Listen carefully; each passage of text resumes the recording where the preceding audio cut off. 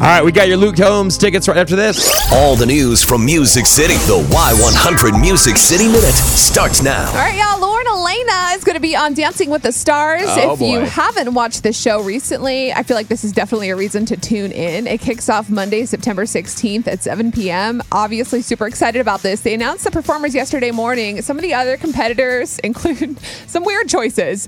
There's Christy Brinkley from the, I guess she's like a regular actor. I've heard of her before, but I don't remember what she looks like. Very famous, very beautiful actress. The Bachelorette, Hannah Brown.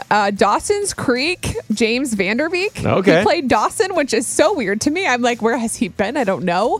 NFL legend Ray Lewis, NBA star, and Khloe Kardashian's ex Lamar Odom. This is going to be like a hot mess. Yeah, you know what? This is more like Dancing with the X-Stars besides Lauren Elena because I love her. So I'm really surprised she's going to do this because usually you do this at your end of your career to try to get noticed. Dude, that could be true. I think she's going to win the whole thing. I mean, she is so good at winning over the crowd and just like when she came for 8-Man Jam, she was like dancing all over the place.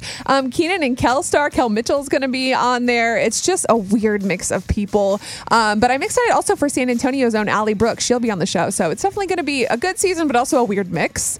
So September 16th is when that starts. And yesterday we found out that Shea Mooney and his wife are having another baby. They shared the news on Instagram yesterday. He tied it into their song All to Myself being number one. And he said, celebrating a number one with baby number two. We thought for sure that we'd be announcing a baby girl, but God has other plans. Found out we're having a boy, and little Asher is on their Instagram looking so cute, pointing to a little blue heart. It's the cutest.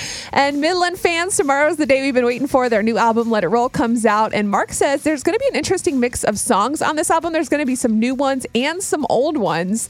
But one of the new ones is called Playboys, and it's all about heartbreak, but there's kind of a play on words twist to the lyrics. It's a sad song about a musician who loses his love to life on the road. She's already gone away, boys.